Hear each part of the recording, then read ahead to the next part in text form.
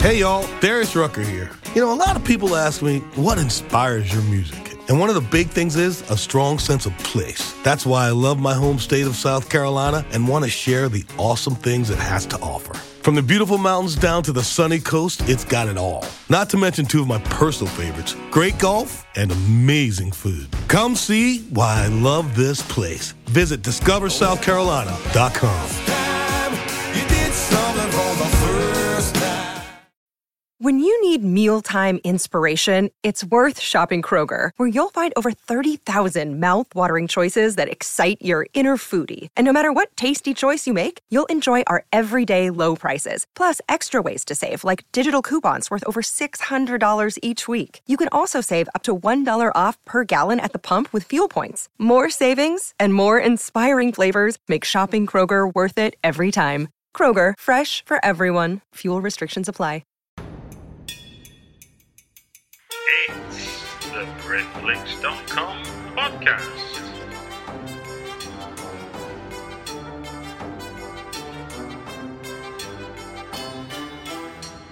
It's the BritFlix.com podcast. Welcome to another BritFlix.com podcast. My name's Stuart Wright, and today we're going to be talking to a couple of writer-directors about their film Nina Forever. Can you introduce yourself, guys?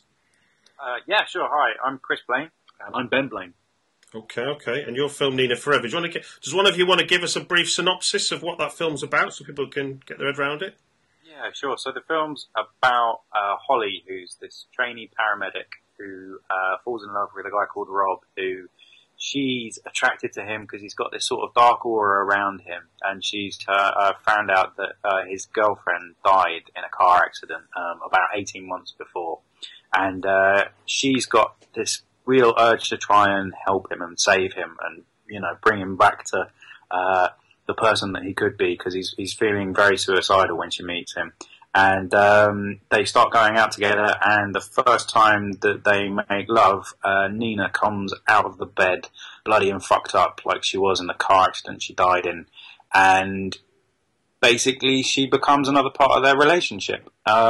So she is still as caustic and witty as she was when she was alive. She's kind of a ghost. She's kind of... she's not really a ghost, actually, is the proper way of putting it, because she doesn't just magically disappear with leaving no trace. She leaves all of the blood that she keeps leaking out everywhere. And it's kind of a film about relationships and about trying to move on and trying to help each other. And while we're at the beginning here, do you want to tell people we're at an imminent release date? So do you want to give people the how they can see the movie? So it's it comes out in the US actually for Valentine's weekend, across the whole of the United States, and then here in the UK we've got a small but select group of screenings. We're in the Art House Cinema in Crouch End on the 12th, Friday the 12th, and then we are Hackney Picture House on the 15th. And Old Truck Theatre on the 16th. Brixton Ritzy on the 19th. Bristol on the 21st. Edinburgh on the 22nd. And potentially Norwich on the 24th. Yeah, the great thing is most of those screenings are organised via our screen. So if you want to see Nina Forever and you don't live in London or Hull or Norwich or anywhere else like that, then you can just go on our screen and demand your own screening and sort that out. But obviously you will have to bring an audience of around 30 people, otherwise it won't happen. So if it is just you and your friend, then perhaps think about, travelling to Bristol and seeing it there. Yeah, but, and that's ourscreen.com. Yeah. So cinema screenings from the 12th, but then it comes out on VOD over here in the UK on the 15th. So iTunes and Amazon and I don't know where else, but I'm sure... The internet generally. Yeah, and then it comes out on DVD and Blu-ray the following week on the 22nd. Yeah, and you can buy that from Amazon. From Amazon, HMV, FOP, and all sorts. There's no reason that you can't watch it, basically. By March, if you've not seen it, you're just not trying. The film premiered, was it world premiere at Fright Fest? No, the film had its world premiere at South by Southwest. Of course it did. In America. And from that started really picking up. We got a sales agent out there who became a US distributor as well. And with Fright Fest was the festival that everybody was telling us that we should be a part of. And really glad that we were. Brilliant. And I feel like I've got a full house now because I think I've got. Speaking to you now, I've collected all the British filmmakers that were at this year's Fright Fest. So let's now. You talked around what Nina was and what she is and what she might be, and when you watch it, people will make up their own minds. Yeah. So, what was driving this? Where did this idea get born? It kind of initially came out of seeing someone else's grief, and sort of started writing a kind of a fairly straight drama about this guy whose girlfriend's died and he's still in touch with her parents, and about the kind of relationship between those characters and sort of the space that there is in their life because there's this sort of person that's missing.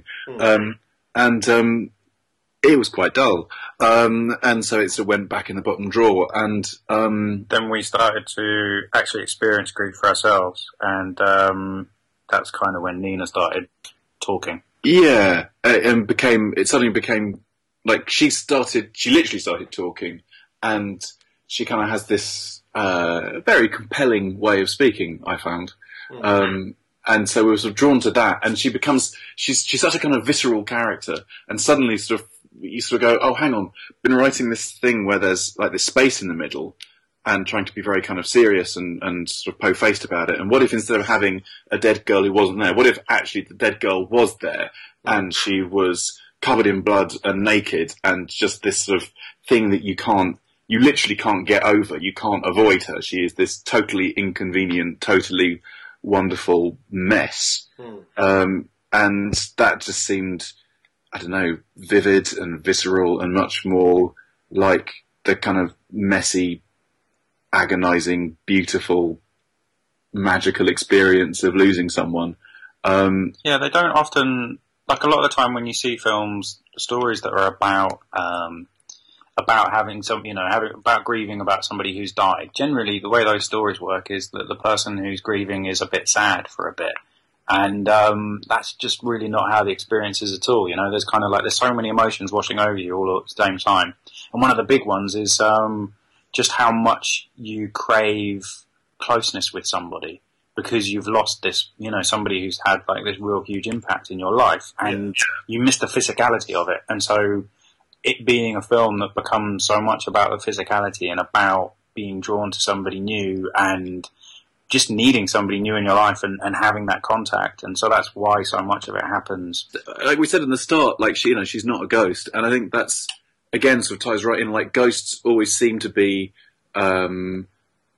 that the side of someone that you miss, that you feel you can talk about. It's like ghosts sort of come along and you do pottery together, or you play the cello still, and you kind of, it's all the things that in a funeral ceremony you'd sort of stand up and say, oh, I really miss their sense of humour. And we kind of wanted to do something kind of talking about all the stuff that, like you couldn't stand up in a funeral ceremony and say, I really miss fucking this person. It was so beautiful. It was this amazing thing that we had. Like, it would be, but like, it's a really important part of, most people's relationships, so it kind of felt, interesting to look at that. Yeah. Yeah. And also just that thing of how much of it is about relationships and trying to move on, and the stuff that you're bringing with it as well. The way that, we pretty much everyone had a relationship at some point with someone, and however that has gone is definitely going to have an effect upon your next relationship. And, that gets just completely magnified when, the person who you previously were with is now dead, because that memory of them becomes so much more powerful, and it becomes really hard to compete with the dead girl. It's interesting you say who the film's about, because in some senses your story dances around all three of the main characters, because there's no real. I don't know if you could clearly point somebody out as the antagonist. Like, I'm guessing you would, if you were academically speaking, you would point at Nina, but Nina is obviously a product of the grief, so to make her antagonist seems sort of cruel. And as as it was at Fright Fest, that would make people listening maybe think this is a horror film. And like you said, this was born out of a drama in the first place. Yeah. And she's not what you call a ghost. She's very physical. And in some senses, your horror's not about the horror in it. If for want of a better word than I can come up with this second, is more in the kind of icky ooh, that's horrible, not in the I'm terrified, what the hell's going on kind of way. Because what I found really enjoyable about your movie was the sense that you played it quite straight. You didn't jump, despite the fact that it's a massively, if you wrote it down on paper, a ridiculous concept. Once you played it in the film, you played it straight. You kind of stuck by, and we'll talk about how you come up with the rules, but you kind of stuck by what you'd set out to do. You didn't jump. I never felt like you jumped the shark. It always felt like it was drama, and Nina, the apparition, the ghost, whatever she is part of that drama, not something that just makes us jump or something, you know? Yeah, totally. Yeah, we were never sort of setting out to scare people. We weren't even particularly setting out to kind of horrify people. I think sort of most of all we sort of wanted to kind of explore that embarrassment of the mess that you feel, and kind of having Nina kind of viscerally and physically represent that kind of that mess felt really good and really compelling. And again, there's as Chris was saying, every time she goes away, Rob is still left with all of this blood everywhere, and like the film's full of him having to clean up after her. And there's that real kind of, I don't know, like mess in the bed. It's, it is almost like he's wet himself. There's that humiliation of kind of like, oh God, this keeps happening to me. And, it's like his response to Holly is kind of like, the first time it happens is, it's not this sort of horrified. It's just this really kind of like, yeah, I'm not over her. It's a mess. I'm so sorry. It's embarrassing. It's just, I'm pathetic. I feel so kind of, and there's that, like, you have that when you're grieving. It's kind of like, you kind of want it to stop. You kind of go, I don't want to feel this way, and I wish I didn't, but I do. And oh God, I'm crying again. There's mess everywhere. And so it's like the horror is kind of, in a way, kind of comes out of just going, yeah, that's what it's like, it's like, it's that sort of horror of embarrassment, which I think is also where the comedy comes from as well. Yeah. It's interesting talking about antagonists or protagonists, and you're kind of, in the development process of it turning into the film that it did, was the realization that in terms of a protagonist more than an antagonist, the person who has the most interesting character arc is Holly, because she's got the choices to make, like Rob is, in this process, and he's, you kind of, we've seen that story a few times of, the guy who needs to get over a thing and eventually he sort of does.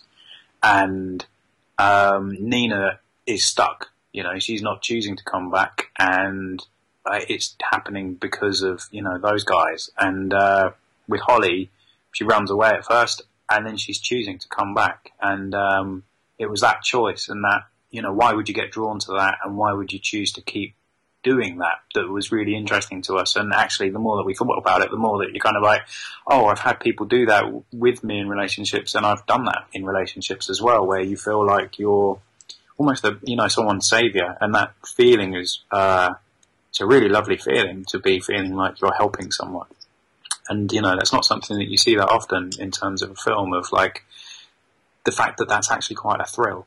Yeah, and can also be really dangerous. I think that's the other thing. It's like often when you do see it, it's it's presenting that, wow, they helped you, and that's just a really straightforward good.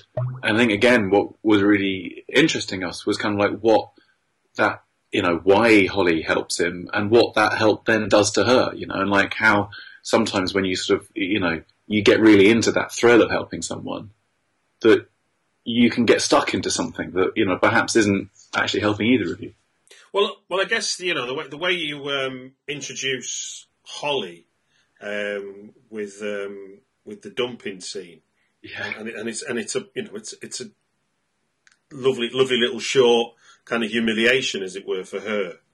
Yeah, leaving her perplexed as to what you do next as far as getting a relationship. And I thought it was interesting the way it sort of panned out as her, the young and the vulnerable, as well as anything else, because there wasn't just the madness of what Nina was doing. There was also here's a girl who's away from home for the first time. She's finding out who she is. She's finding out what physical relationships are like, falling in love, what falling in love is like. Yeah, that's a really interesting scene to pick because it's one that you sort of often, like if you look at the script in terms of, a horror story or whatever, it's kind of like, it seems like a scene that you could do without. And it's a scene that we spent, a lot of time, writing it, a lot of time working on it. And also we spent a lot of time casting it actually. And we were really, really excited to work with the guy in the scene, Javan Hurst, who I think gives a really fantastic performance. And it's such a kind of small scene, but it's such a kind of like important moment in letting the audience into Holly. And kind of like by having her with someone who completely has misunderstood her, and he's just sat there kind of like whiffling away in his own kind of like little bubble of like, yeah, you help me and I'm really dark and I've got all these problems. And, you then have this lovely moment when you're with her and you sort of have, when she realises, you don't know me at all.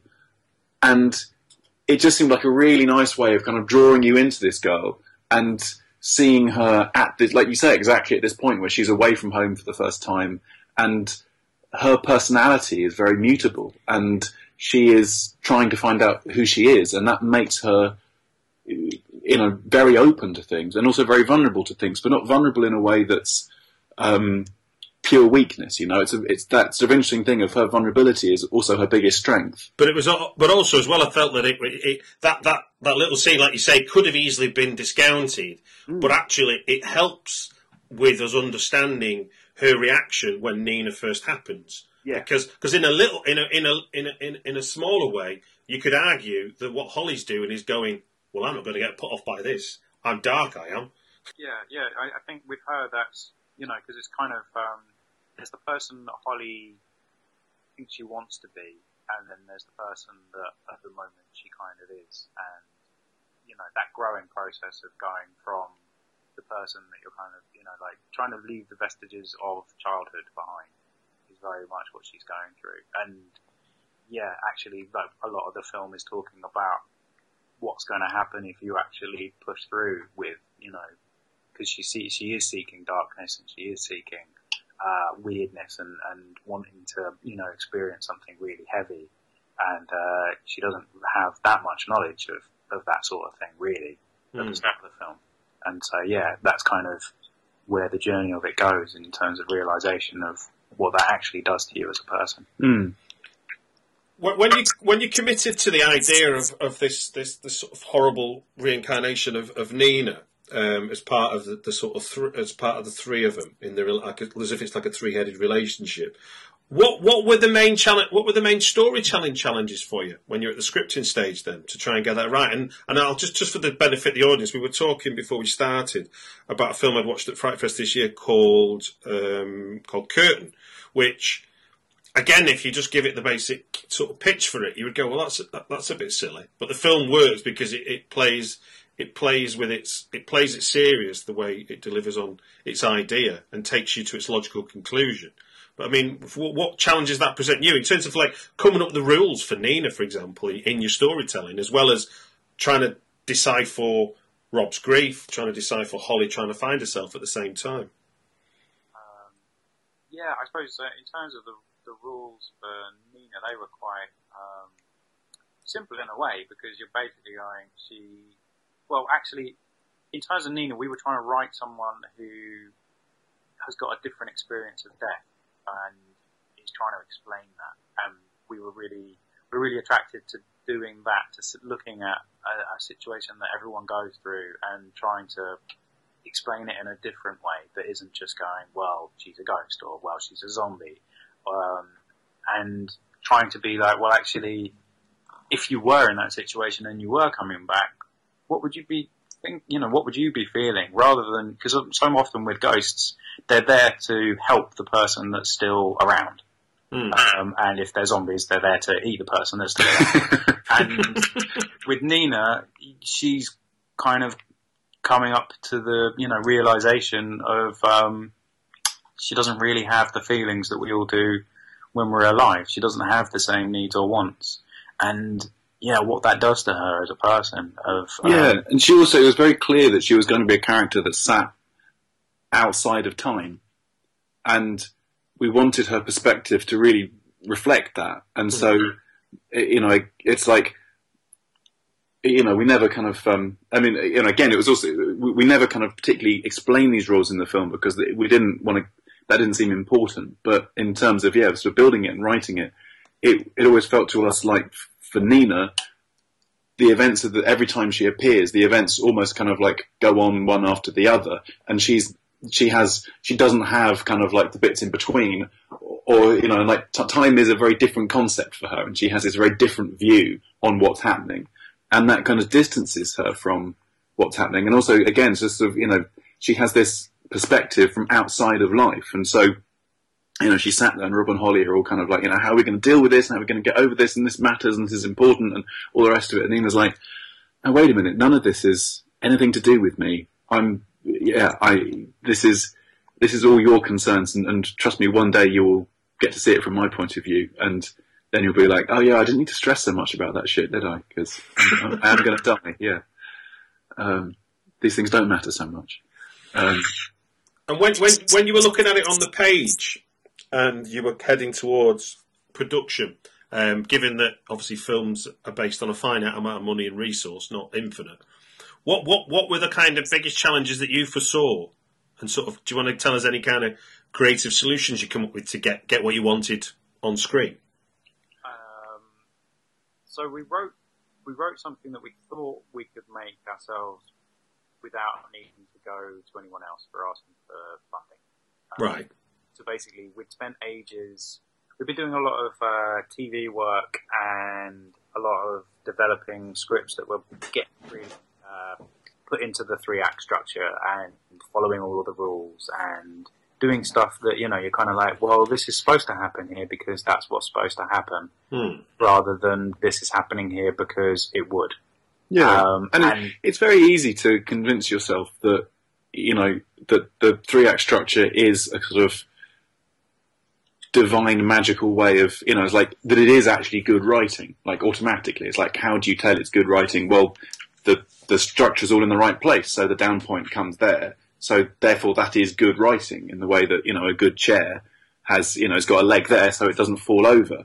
And you then kind of, you sort of watch a lot of films and you sort of find yourself knowing exactly what's going to happen at every point and getting a bit kind of bored with that. And then you kind of like, we were writing ideas and we were finding that the things that were initially drawing us to the idea, the kind of like the wilder thing, the kind of the exciting thing, we'd sort of have that and get excited and then do lots of good writing to it and come away with a script that somehow, the down point was in the right place and the inciting incident was in the right place.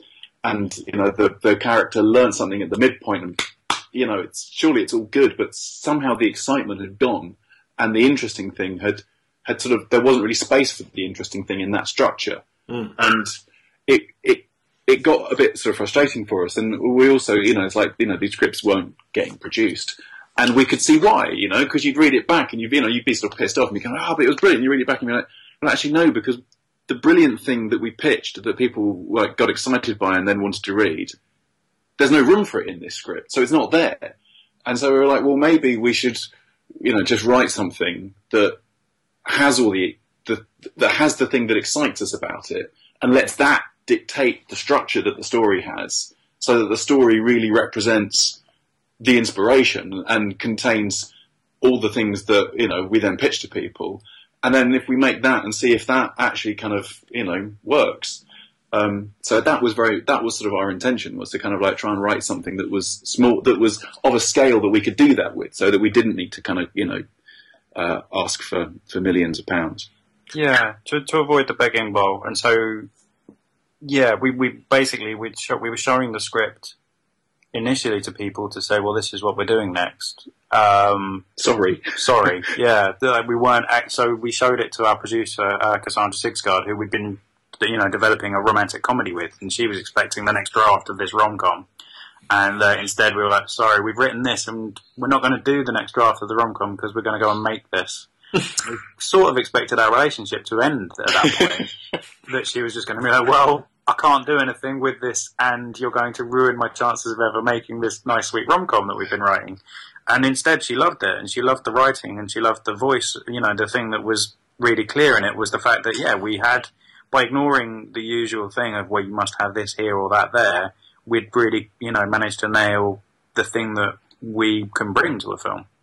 And so, you know, the intention was always to be doing it small, but we always knew that in terms of stuff, to make stuff work on screen, like the whole thing with Nina especially is like really trying to plan the appearances when she arrives, but also trying to be really sparing with the amount of time you see her, so that you're not getting into that. So often when you watch a film, you're kind of going, oh, hold on, but that doesn't work, or, you know, I can see the join there. And it actually really helped with this film, where you're kind of going, well, so much of this is about their emotions and their reactions, and you want to be on a close-up with them. You want to be feeling what they're feeling, rather than be looking at, you know, oh, look at that thing. And I mean, it's funny that we've, you know, made a film that it kind of is a horror in a way.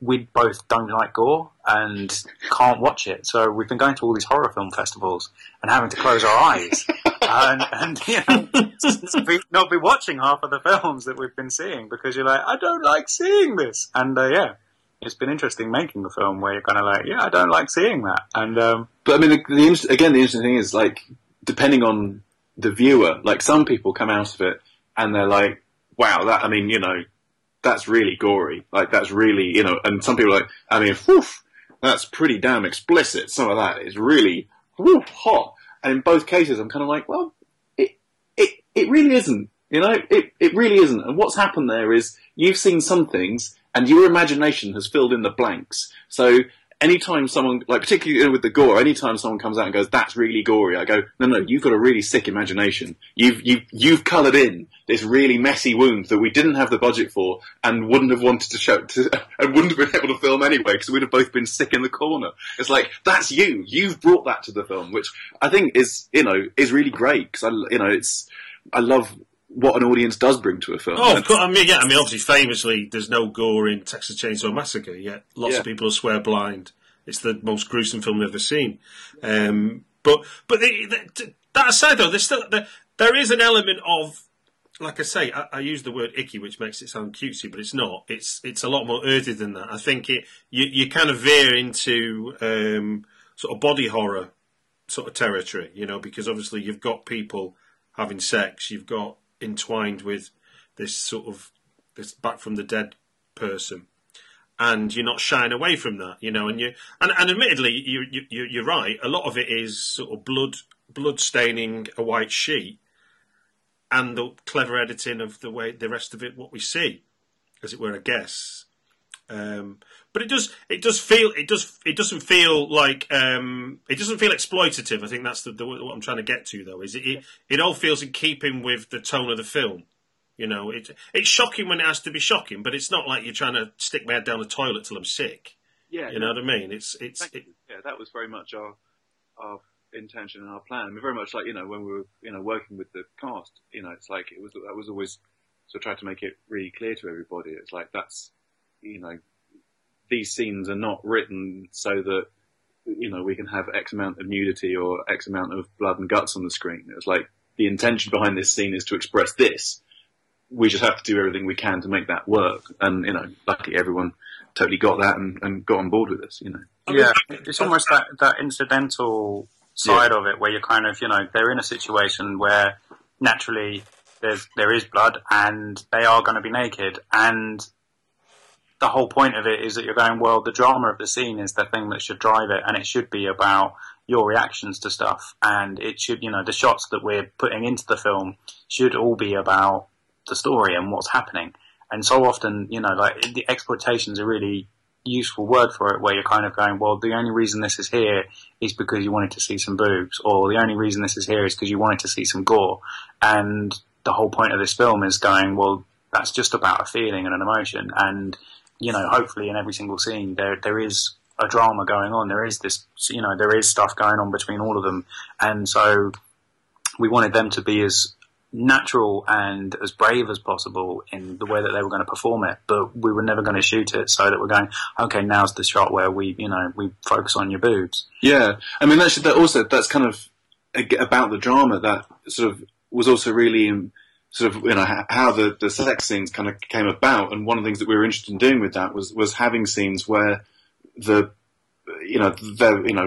physicality of what's happening is what's telling the story. And it's like, it's the physical interaction of them having sex that is actually like asking the dramatic question, answering that, and giving us the next part of the question. And, so it's like, sometimes that's a verbal conversation, and sometimes that's a physical conversation. And again, like I sort of said earlier, with the kind of like the way you physically miss someone, we were really keen to kind of have scenes where it was the physicality of the three characters that was actually moving the story onwards. And I think a lot of the time, with sex and with gore, those things are not actually part of the storytelling. They're kind of like an end in themselves, which is why often kind of like you can cut out the sex scene and you don't miss anything, because it's not, all it's told you is they had sex, and you probably can work that out from the shot before and the shot after. You don't actually need to see it most times, but sometimes it's nice because people are lovely when they're naked. But that's all it is. And we were really keen to kind of like try and, use those moments as sort of, integral to telling the story and moving it forwards. I mean, my memory of the film won't be as specific, as precise as yours, but when I think about it in those terms, it's you kind of go big and give us the whole thing early doors, and then you're, like you say, you're more sparing. It's about the shapes. It's still showing the same thing often, but because we've already had the kind of big da-da, look, there's Nina. Yeah. There she is, bloody hands around, and Holly's part of that, and they're all naked. So once we've seen that, we don't need to keep seeing that as a kind of a repetitive thing all the time, because I guess that wouldn't even be interesting for you guys, would it, as filmmakers? Never mind just it being just cheap exploitation. It would have been boring for you, wouldn't it, to shoot the same scene over and over? Yeah. So I think that's the kind of a clever thing that happens, is that, and if like you say, you've had feedback which said, "Oh man, you grossed me out there." It's like, well, no, you've your mind's eyes playing tricks on you. Yeah. That said, when you're casting a film like this, obviously you've got three people who are going to have to be intimate, no matter how much you show of it. There's a level of intimacy there for them as actors in proximity with one another, just simple physics. How do you go about casting that? And is that part of a conversation up front, or is that part of the conversation once you've got them interested? No, it was totally the conversation up front. We gave everyone who auditioned and everyone who wanted to audition or thought about auditioning, we gave them the full script, because and often in an audition you just sort of have a scene, a couple of sides, and you sort of have to build something out of that. And sometimes that can be quite useful, because you kind of get an actor's instinctive response to one instance, and that at times can be quite valuable. But with this, it felt very important that not only did we kind of let everyone in on kind of like, okay, so most of this film takes place across a series of scenes with the three of you in bed together, but also it felt by giving them the full script, they were then able to get the full context of that and go, so you're not kind of going, well, here's this one scene where you're talking, oh, by the way, you're going to be naked throughout most of the film. So anyway, it was kind of like, here's the full thing, here's why, here's, the full story and the full everything. So that then the people who were coming in and auditioning were those who responded to the story, and were up for the creative challenge. And I mean, in all of it, actually, the kind of, like, there is the kind of the physical challenge of, being naked with each other, and indeed with, it's like, you always forget that it's like, it's a film set. So it's like, there's X number of other people just standing around holding bits of equipment, which, if anything, is more daunting than, being naked with a person in a bed. But the actual, for all three of them, the real challenge and the real thing that daunted everybody was the emotional side of the story, and where the characters went, and finding the truth in that. And particularly with Fiona, I think, kind of going to that place of being a dead person, and trying to find a way of putting her mind there and reporting back was, that was far, far more daunting than kind of, being naked every day. That was just sort of, that's sort of part of the course. It's not such a big deal. And out of interest, did you get people who, once they saw what was involved, they went, "Not for me, thank you"? Yeah, occasionally. Yeah, we did have, a fair few people that, weren't up for it. And I think we had a couple of auditions with people who would come in and you could see in them, in their mind's eye that they weren't really up for it. And, they'd be like, yeah, probably not actually. And that was all fine and dandy because, we knew we needed people that were going to be brave enough to be, willing to go there with us when we're shooting it. And, if in an audition, or indeed not even, if you're wavering about an audition where obviously all we're doing is, reading from a piece of paper and everybody's remaining clothed. If you're having trouble with the idea at this point, then, we'd rather have... 3 weeks down the line, this is going to be a really hard day, isn't it? Yeah. So that's all to the good, It's actually so much of the time with filmmaking, people always say, like, the next best thing after a yes is a no. Because... if you get a maybe, then actually you're going to spend your whole life, like, sort of chasing after that maybe, and eventually that might become a no. And it would be so much easier if it was just a no straight up front, because then you're moving on to something that can actually definitely happen. Yeah. It was more agents, actually, to be fair, and understandably, it was more agents who'd be kind of like, yeah, I don't care how poetic and beautiful and how much you care about the character.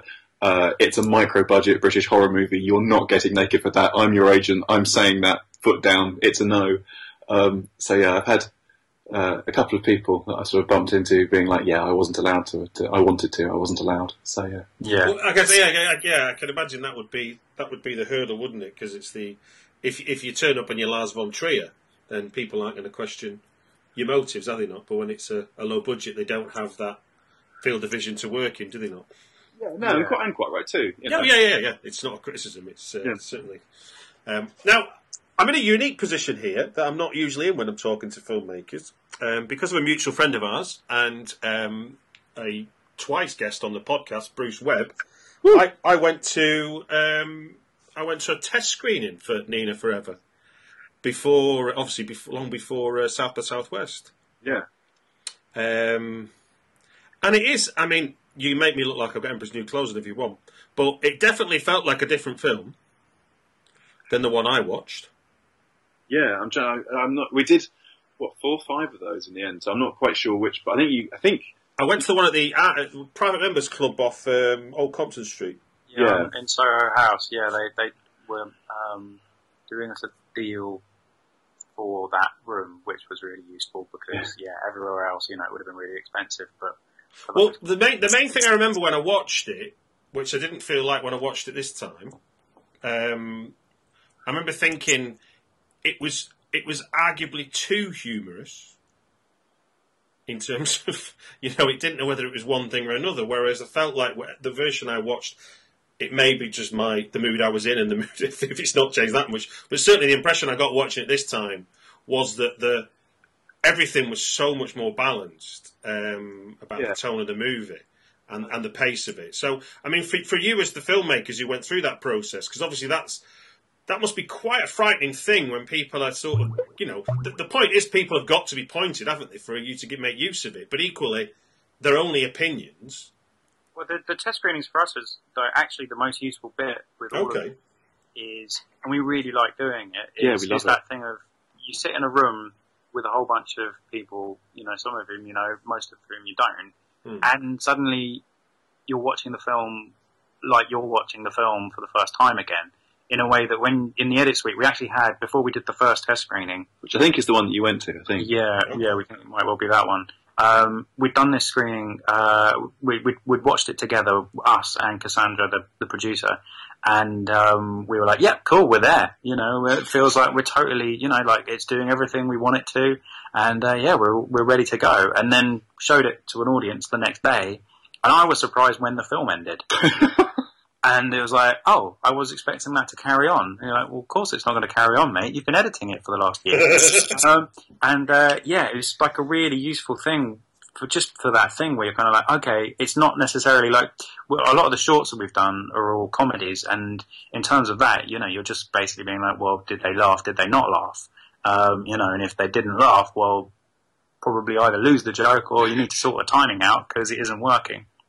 Whereas with this, it was kind of, the really interesting bit was so much about the feeling and the mood, and you could really feel when other people were really engaged and were really on the edge of their seat and when they weren't. Yeah. And one of the big things that we found was actually that we'd over-explained everything, and we were being really cautious of making sure that everybody knew exactly what was happening at every point in the film. And actually the thing that you want is, the mystery, and you want that sense of, okay, this is weird. And the more we screened it, and the more times we did those test screenings, the weirder the film became. And I think that's probably where, the humour starts getting a little bit underneath, rather than being first and foremost, because we're not doing the explanations. Which I think, if you think about comedies, so often they do the, okay, there we go, that's the bit with the joke, and now we're going to have the bit which is, it's going to be vaguely humorous, but it's going to be two people basically explaining what just happened. And then we're going to do the next thing. And we were trying to take out those explanations, basically. So maybe it was the sense, because I did feel like Nina was a lot more understated, and therefore had more, because obviously, from a visual point of view, she's startling enough as it is. Yeah. Without having to explain herself, and I must admit, and it's in all kind of horror or anything that plays with supernatural in a psychological or dark dramatic sense and this is why I was talking about the rules before, is there is that kind of high wire act, isn't there? Of what do people need to know to not lose trust with me as a filmmaker, and how much do we hold back from them? Because that's what's going to keep drawing them in. Yeah, absolutely, yeah. And I think it's also it's the how they know things as well. It's like with the rules, that govern when Nina appears and when she doesn't. Like, we're really clear as to what they are and in what circumstances she would arise and in what circumstances she wouldn't. But we didn't want the characters to be talking about that. Yeah, and there's never any kind of explanation of that. But, when you talk to audiences afterwards, it's I think there's normally two people in 100 who don't quite follow that and need it and want it explained to them, and everyone else absolutely has it down.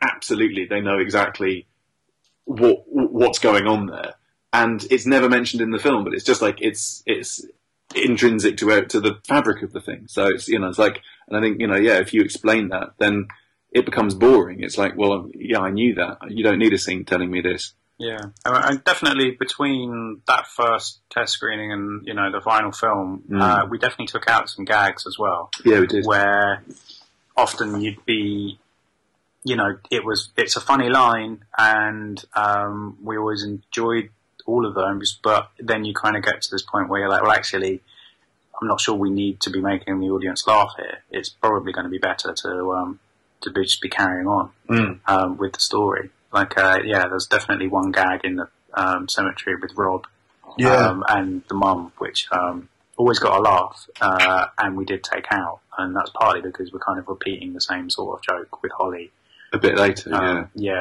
And then there's a whole section with Nina as well, which was taken out. And actually, also the same with before. I think before we got there, but in terms of taking out good stuff, which is sort of the harder part of the edit.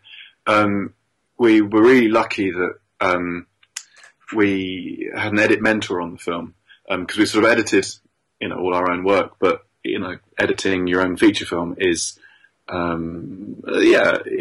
was something we'd never done before, and it was really good to kind of get to have sort of a conversation with John Harris, who edited all sorts of Kick-Ass and 127 hours. Yeah, amazing. And what was so good about that was that he didn't do the kind of the notes thing of kind of the timing of this is wrong, or the so-and-so here.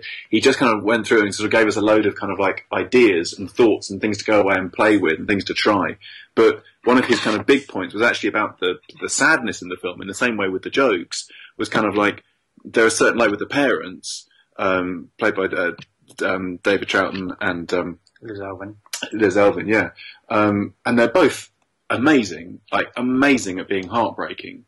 And like the first time we meet them, he was like, look, this scene starts and, like this happens and it just blows you away. And then like a minute later, you have that moment. And that's like individually, that's just as powerful. And then you've got that moment. And I'm like, by that point, I'm numb. I can't feel any sadder for them. And I'm actually a bit bored. Like, even though they're giving like these amazing performances, I've had my emotion.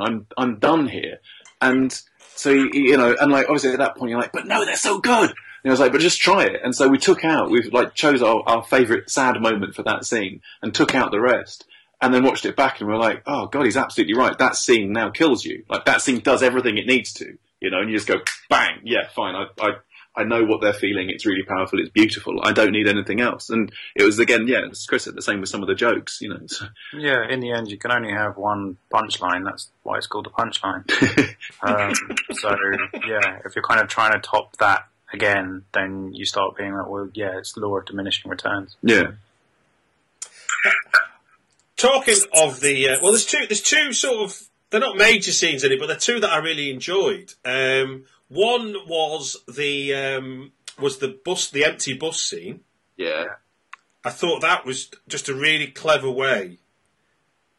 Almost like you channel the drama through a bloke on his own on the bus. Yeah. Where did that idea come from?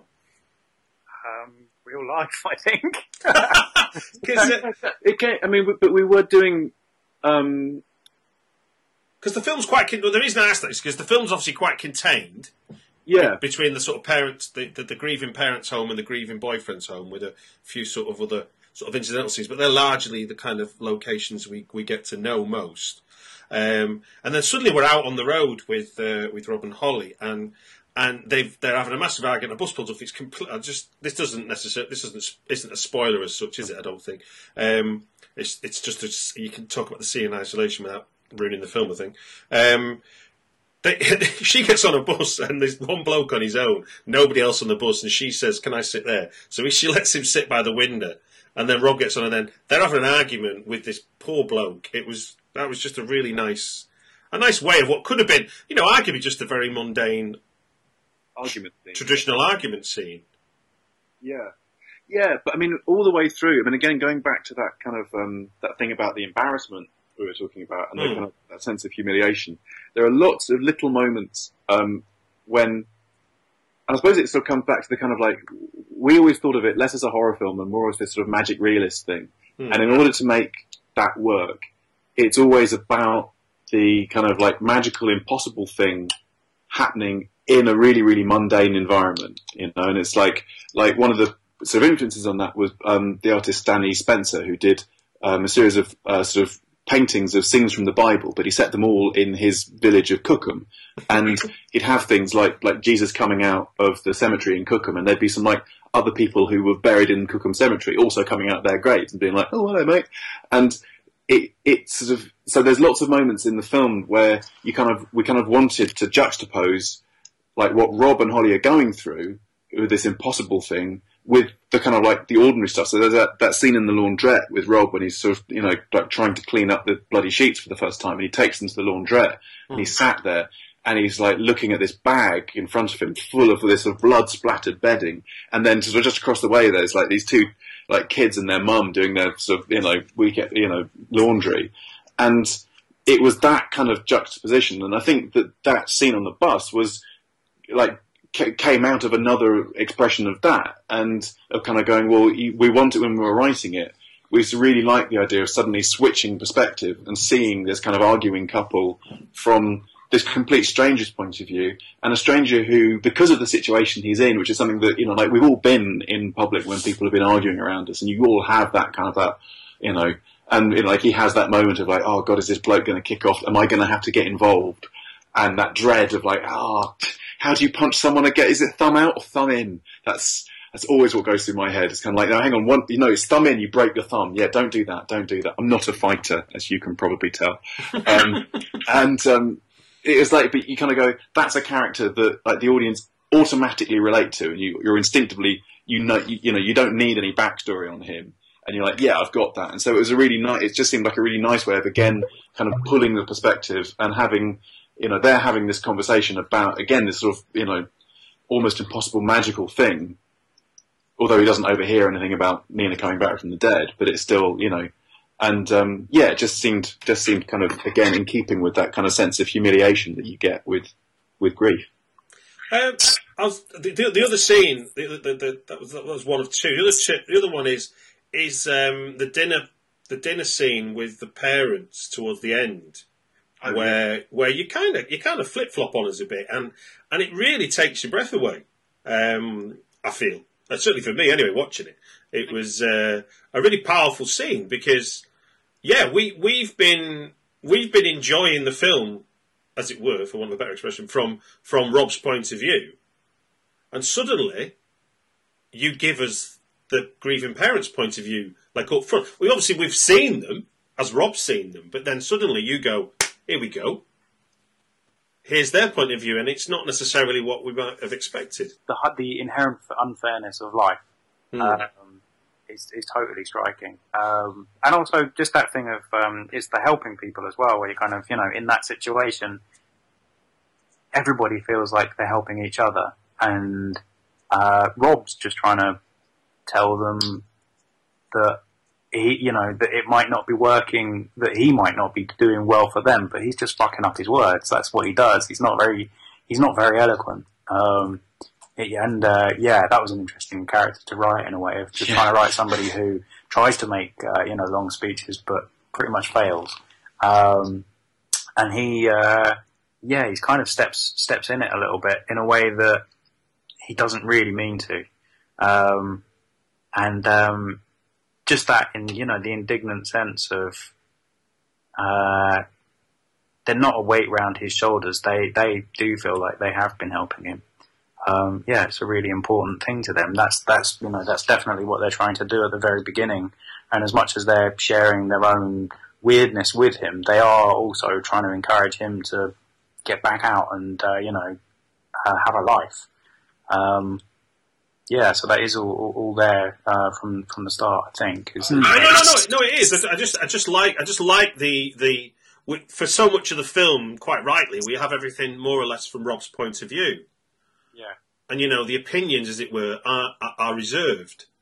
And when they blow, as it were, it's in keeping with what they've been repressing, as it were.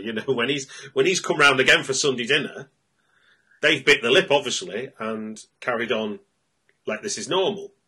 Because obviously this is what he needs to grieve.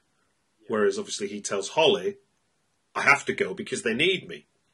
And it's and again, it's that thing, you may well have got shown at one of Europe's biggest horror film festivals, but actually there's sort of a depth of touch with the film, with sort of real emotion. And I think, I'm trying to tell you, that was a pattern. I mean, admittedly, Fright Fest now bills itself as the kind of dark heart of cinema rather than the home of horror, which I think it used to be a strapline. Yeah. And there was a few films this year. I mean, there was yours, and there was They Look Like People. It was one that was about two people in an apartment in New York, and one of them is some sort of bipolar schizophrenic, and the best friend goes with the delusion. And it's wonderful. But it's not what you'd call a horror film in inverted commas. Yeah. Like, what was the one about the end of the world? Last Hours, yeah. Last Hours, which, it's like a film about, if the world was going to end, what would you do in those last hours? And it was actually, you kind of, there's one moment where you're like, oh gosh, this is going to be a horror film, and then the rest of it you're going, oh no, this is a drama. Yeah, and actually a really kind of surprising, intelligent, thoughtful, beautiful film that, was really, again, was a real treat. Yeah. And I think this is something about, it says something about, I guess, about horror as a genre, which it's kind of undersold to the kind of mainstream because they sort of go, it's Saw and it's monsters. Yeah. But then sometimes, its own core audience are a bit conservative and they go, oh, that's not a horror film. So, there's a fine actor. I mean, in terms of just the practicalities of trying to sell your movie, I mean, I bet sales agents must have loved the fact that it didn't sit neatly in a genre. Oh, yeah, they totally lapped that up. To be honest, we had some really fascinating conversations where we had one which was, so how would you sell your movie? And we did, a spiel that probably lasted 2-3 minutes. And they went, no, we just mean horror, romance, or comedy. You poured your soul on the table, and he just wanted you to draw him a triangle.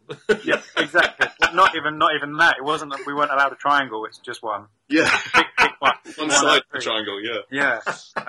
Yeah. One flat line. So they definitely want to put you in a box, and I suppose some of that just comes down to the way that the boxes get shown in the end, where you're kind of, like on iTunes. There you are, horror, that's one of the genres, and you kind of, it starts being like, what genres are you allowed to pick? They're the ones that Netflix and iTunes have deemed to be genres. Otherwise, you're kind of, you're not really there, as much as Netflix talk about. Yeah, it's interesting. You were talking about this the other day, actually, weren't you? The idea of kind of like, and this is a thought that the pair of us have been batting around and have done no research into, so, this could be bullshit, but it was quite interesting, the thought that genre as we know it kind of actually grows up in parallel with the rise of domestic VHS video and video stores. And so genre starts becoming so important to films kind of primarily because films start being put on shelves with a label on them. And like now it's kind of like it's gone to right to the extreme of that, where kind of like the way that films are it's iTunes and you go, well, which of these categories is it going to go in? It can't go in anywhere else.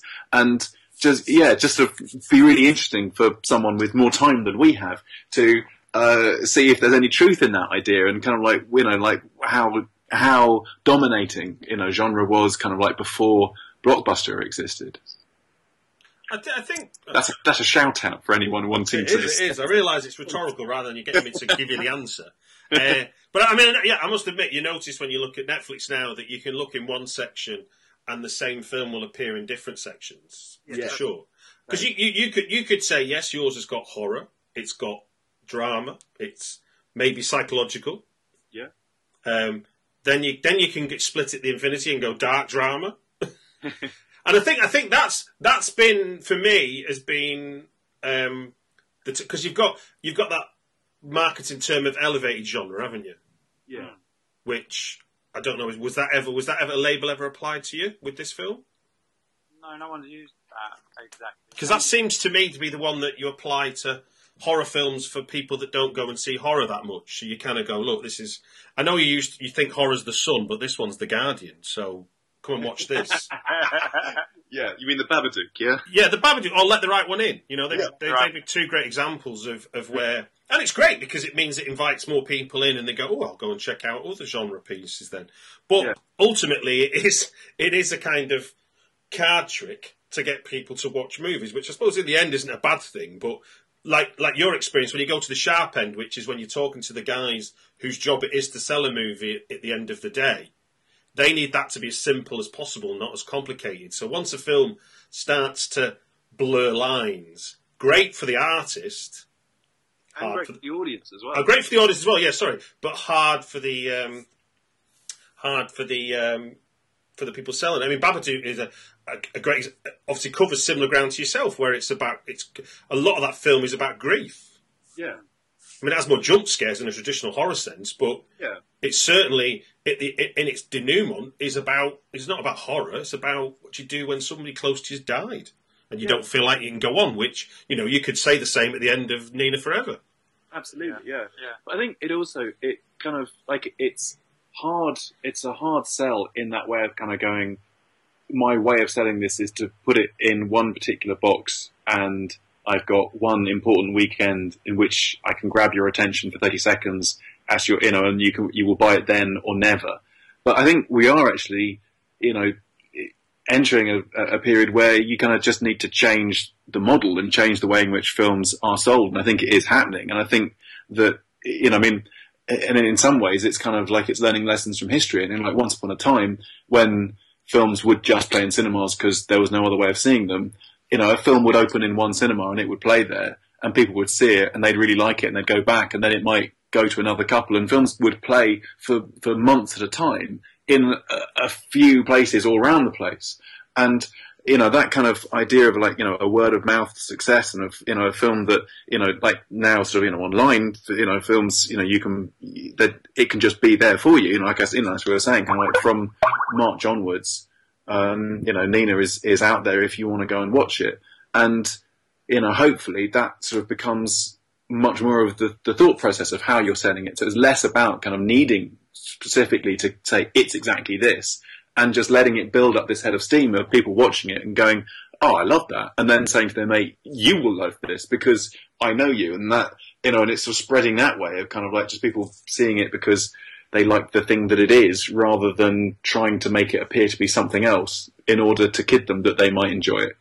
Yeah, I guess you've jumped the first hurdle, which is you've got people ever since South by Southwest sort of championing your film. They've not the people who are championing it and giving you a voice outside of yourselves for the movie are not people that are worried it's one thing or another, but they'll, like you say, they'll be telling their friends and their connections or whatever. But then obviously once your work becomes available in a kind of Netflix or an iTunes scenario, then there's the life of the movie as a connection to what everybody else has watched before and after they see Nina Forever, so to speak. So you can bring people in who've watched other films because somebody who's watched Nina Forever has watched the same film as somebody else, and it all gets very complicated. So I won't get too much into that. But there is that element, isn't there? That the film, what genre it is, won't matter in the end, because somebody will watch a film in an online scenario, and the online bit will say, people who watch that also watch Nina Forever, and then suddenly someone's going to check it out, not because it's one genre or another, but because it's linked to something they already enjoyed. So actually, Let the Right One In is a really good example, because Ben wanted to go and see the film, and the only thing I knew about it was seeing the poster, and I thought it was about vampires, and I thought, I don't really fancy that. And so I said, let's not see that, and we went and saw something rubbish instead. And then months later, having learned more about the film, we finally watched it, and it's amazing. And it was that thing of the initial impression that the poster gave me was, oh, this is just a horror film. It's got the scratchy poster, and it's like, oh, it's a silhouette of a little girl, and I'm just waiting for that to be, I don't know what exactly I was thinking it was going to be, but I thought it was going to be pretty schlocky. And that definitely did put me off going and seeing it just first off.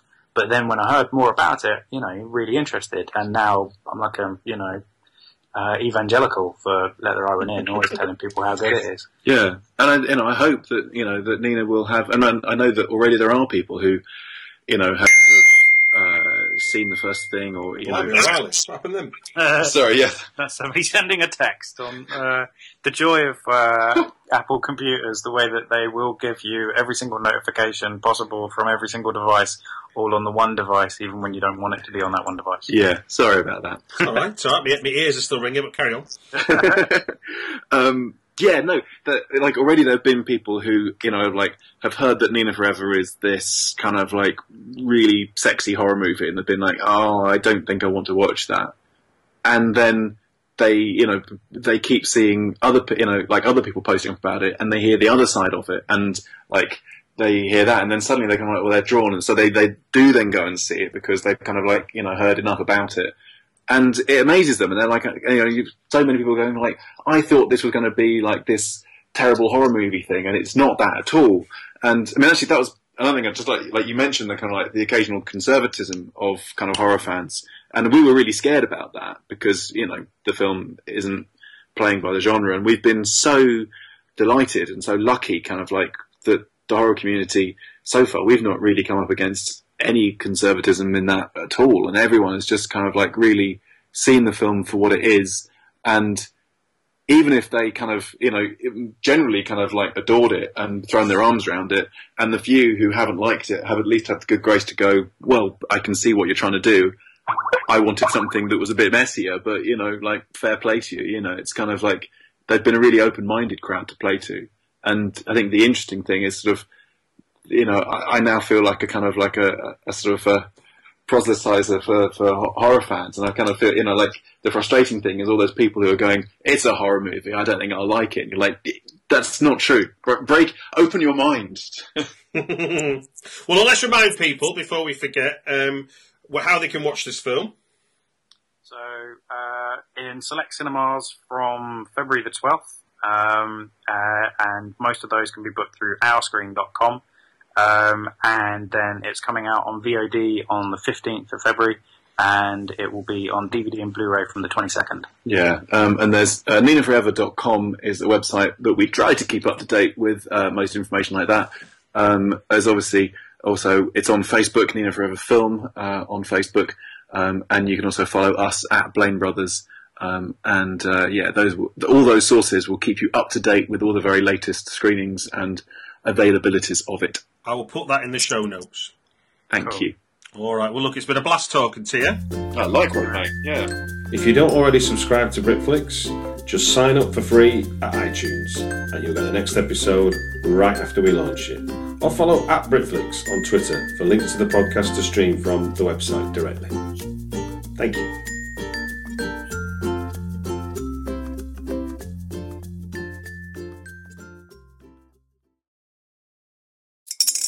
Spring is in the air at Littleton Coin Company, and we want to help you brighten your collection.